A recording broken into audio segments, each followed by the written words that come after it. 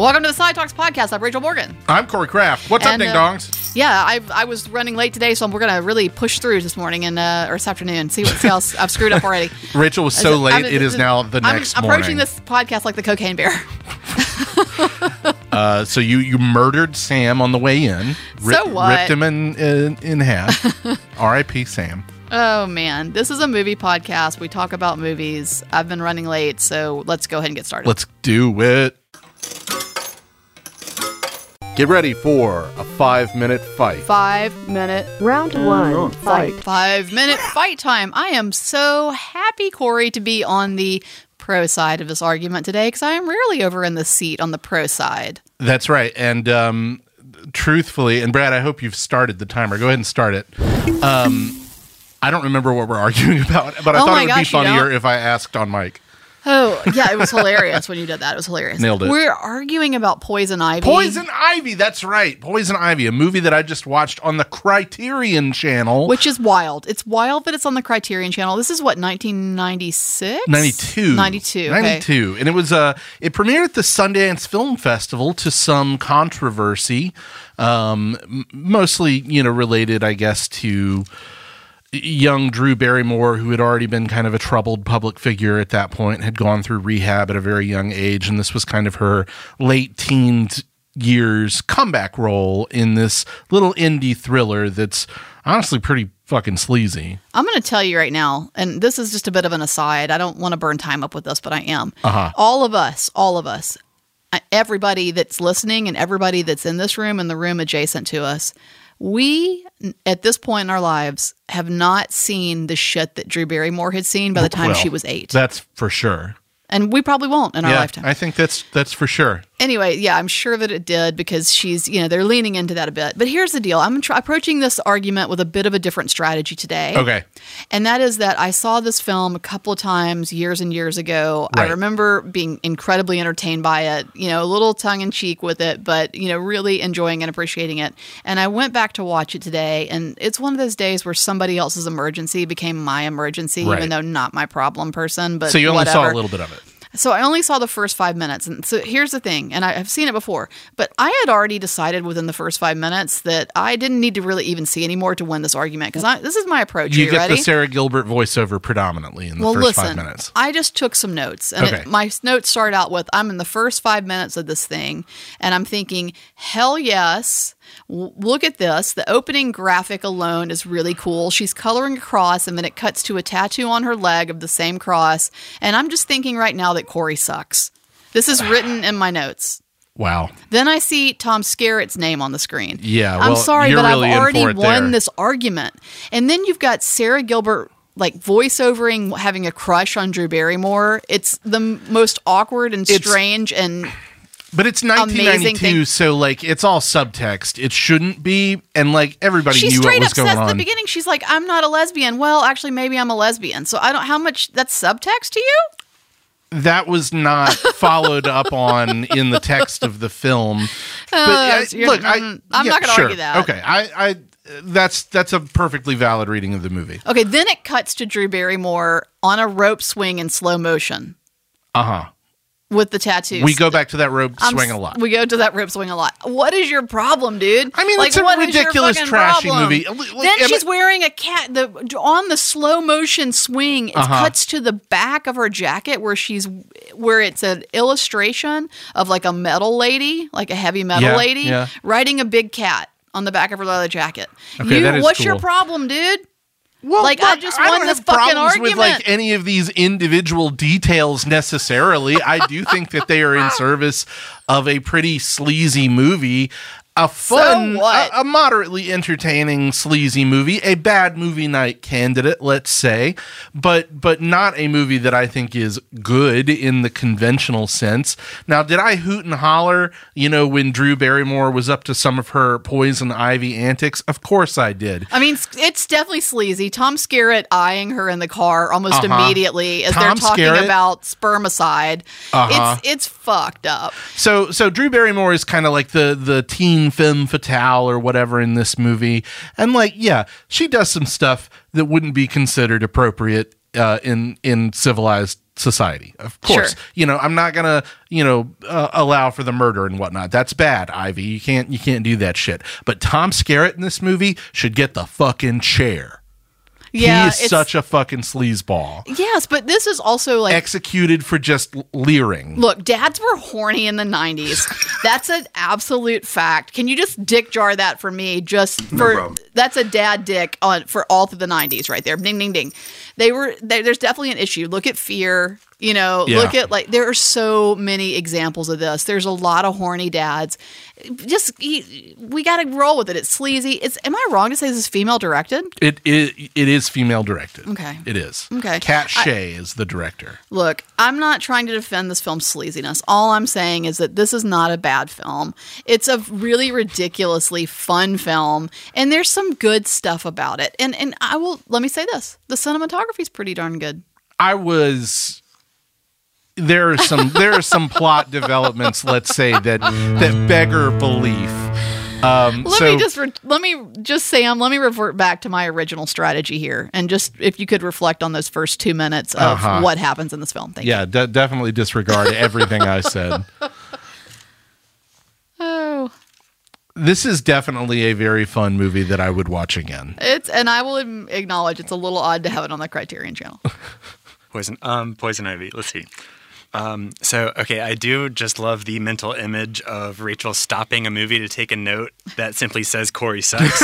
I didn't pause it. I wrote it while it was still running, but okay. And honestly, before you said that last part, I had already typed out in my notes, young Drew Barrymore, slow motion swinging, sold, in all caps. And it looks like it even influenced the Amanda Seyfried scene when she gets high in Twin Peaks The Return in the red car. For sure. And yeah, I'm completely sold. I might go home and watch this. We need more erotic thrillers. We need more female-directed erotic thrillers. I'm going to agree with Rachel's note. Corey sucks. Here. All right, that's fair. 5 million points to Rachel.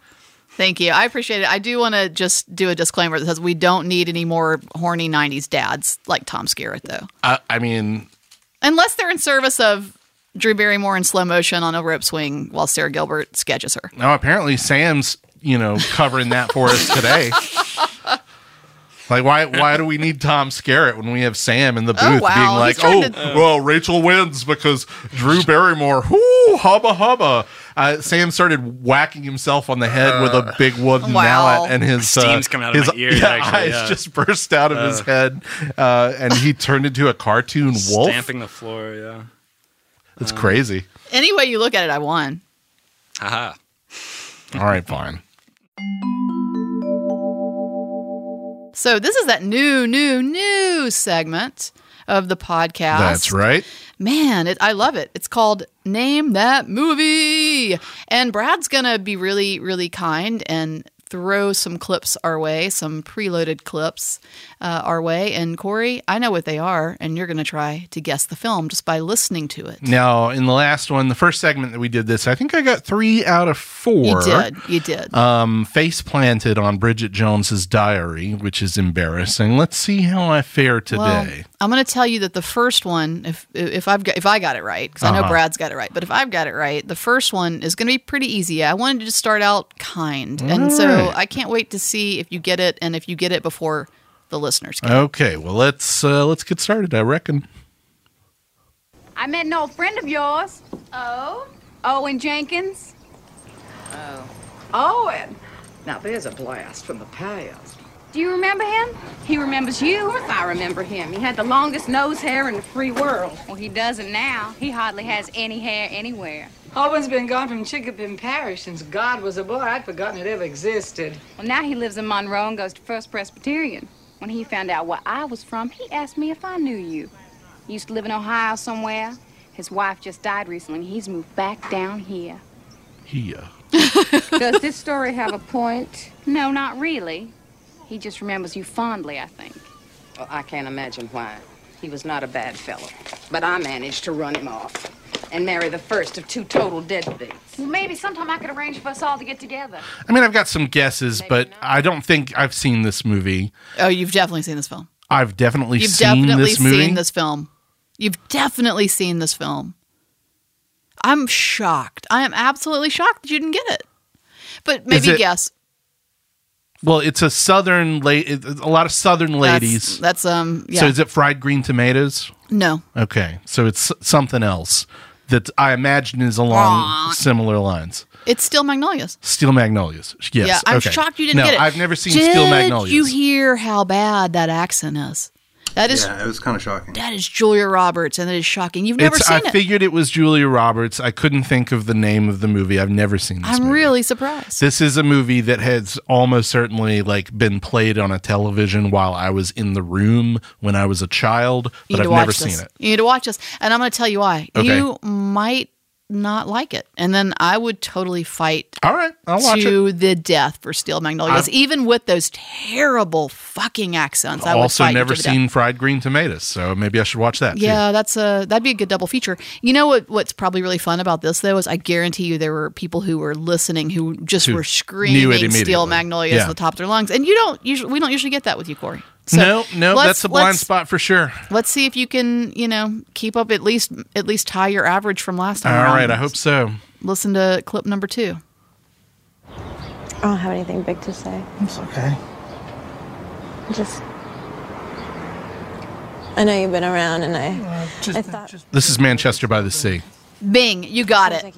Incredible. That's Michelle Williams in her big scene in that movie. Yeah. And Casey Affleck, my problematic fave, giving one of the best performances of the last 20 years. In touch with Joe. It's been kind of weird for me not seeing Patrick. Oh, okay. I didn't know. How amazing is this scene?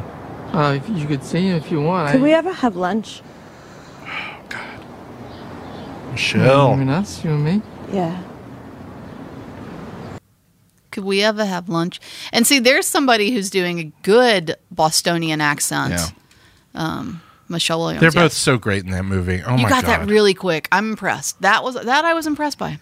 I love this movie. I mean, it's a weird movie to love because it's the saddest fucking movie ever made, but I love it. But you know what? Here's where I will give you some credit. You take that out of context, and it could be anything in the world, right? And that I don't think I would have gotten it. So good work. You got it. And I don't necessarily ping that as Michelle Williams' voice either. Do you know what I mean? That's not really what I think of when I think of her voice. Yeah. Anyway, let's see if you can keep going. All keep up the good work here from number 2, and let's go on to number 3. How it must have been to grow up with the sky. Oh. To feel the sun, the wind. This is some weird shit. But your people took it for granted. This is Jupiter Ascending? Where humans do, you know. Not Jupiter Ascending. Teeth, hands, blood. Exactly like you. Oh shit! This is so familiar. It was humans. Us. Fuck. You got it. How did I not get that immediately? Fuck. You got it. Come on, that Corey. counts though. That counts because you just spoke a little prematurely. That's okay. You were trying to beat the clock. I get it. Damn. But you did get it. And this is that thing we're taking out of context. Not that easy. It's such a distinctive voice. And I was thinking the reason I said Jupiter Ascending is because Eddie Redmayne, as the villain in that silly movie, does that croaky voice. But obviously that's Lupita Nyong'o, who gave one of my favorite performances of that year as the dual role in Us. I love that movie. Well, you got it. We're going to give you credit there. So all right. Here we go. This is the last one. And I'm going to tell you, I did save the hardest, what I think is the hardest for the last. Okay. So you may not be matching what you did last week. All right. But let's see. Have you thought much about luggage, Mr. Banks? No, I never really have. It's the central preoccupation of my life. You travel the world, you're away from home, perhaps away from your family. All you have to depend on is yourself and your luggage. Yeah, I guess that's true. Are you traveling light or heavy? Heavy. Flying? Flying and by ship. It sounds like Bill Murray. Yes. It's not Bill Murray. Ah, yes. So, a real journey. And then I'll be staying on this island, and I don't even really know if I'll be living in a hut or what. Oh, that's Tom Hanks. Is this Joe versus the volcano? Ding, ding, ding. You got it. Way to go. Yeah. That is incredibly impressive. I remember this scene now. Yeah. And that is a deep cut of a scene. It also reads, when you take it out of context, it reads so much more ominous than it is in this basically comedy, right? So, wow, that's impressive. Okay, so you're 3 out of 4. 3 out of 4 Ain't again. Too bad. And the one that I missed is the easiest one that everybody's going to be super mad at me about. But you haven't seen the film. But I haven't seen the movie. But now you are going to watch it. Based on, you heard those accents, you thought, wow, that's so convincing. I really want to see this Southern film.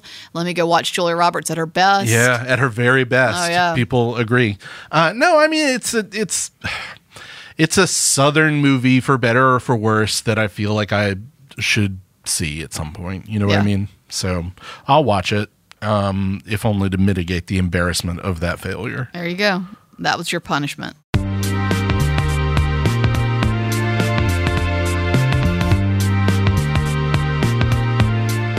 Well, thank you for listening to Side Talks Podcast. We're your own personal. Corey's not going to get this because he hasn't seen the film. Weezer and Clary. Yep. Is that Steel Magnolias? Yes, it is. All right. And my accent was just as good as theirs, by the way. And by the way, when you watch it, I think you'll see that that's a fairly apropos comparison. Who else is in that movie? Is Shirley MacLaine in that movie? Shirley MacLaine is absolutely in that movie. Dolly Parton is in that film. Yeah. A lot of greats are in that film. Okay. Your girl, oh my gosh, what a Splash, what's her name? Daryl Hannah. Daryl Hannah. Hey, all right. Daryl Hannah playing a nerd. Oh, yeah, I'm sure she's real nerdy. What'd they do, put a pair of dumb glasses on her? They did. They absolutely put a pair. They're not dumb. They put a pair of oh my gosh, these are very vintagey styled, old school glasses. And that's what makes a woman ugly. Yeah, imagine. Right? I mean, you can be super hot and you put a pair of glasses on a woman and it's like, bomb. That's not one of the most striking women in Hollywood history. She's wearing glasses. Get her out of here. Somebody put a pair of glasses on Michelle Williams and I'm going to be like, vomit, get away from me, bitch. That's how it works, Corey. Oh, Thanks to Boutwell Studios. No glasses wearers in there. No way. Not today. Especially not today. women. We wouldn't let any women in this room with glasses on because vomit, they'd be ugly. Wow. And that was Rachel Morgan, folks, who said that. Well, I'm not wearing any glasses. Podcast at sidewalkfest.com. That's where you can reach us with all of your feedback, and I'm sure you have some. Oh, for sure. But until then, why don't you visit us online at sidewalkfest.com or on social media at sidewalkfilm. Come see a movie with us at our cinema. You know, the showtimes are there at our website and on social media. You can see some of the cool events that we've got coming up at the cinema, some fun stuff. I don't know when you're hearing this, but in April alone, we've got Alabama Film Week and some really fun stuff coming up near the end of the month as well. So sidewalkfest.com is where you can get those tickets. Why don't you join us? Bye. Bye. Boutwell Studios Podcast Division. Your words, our expertise.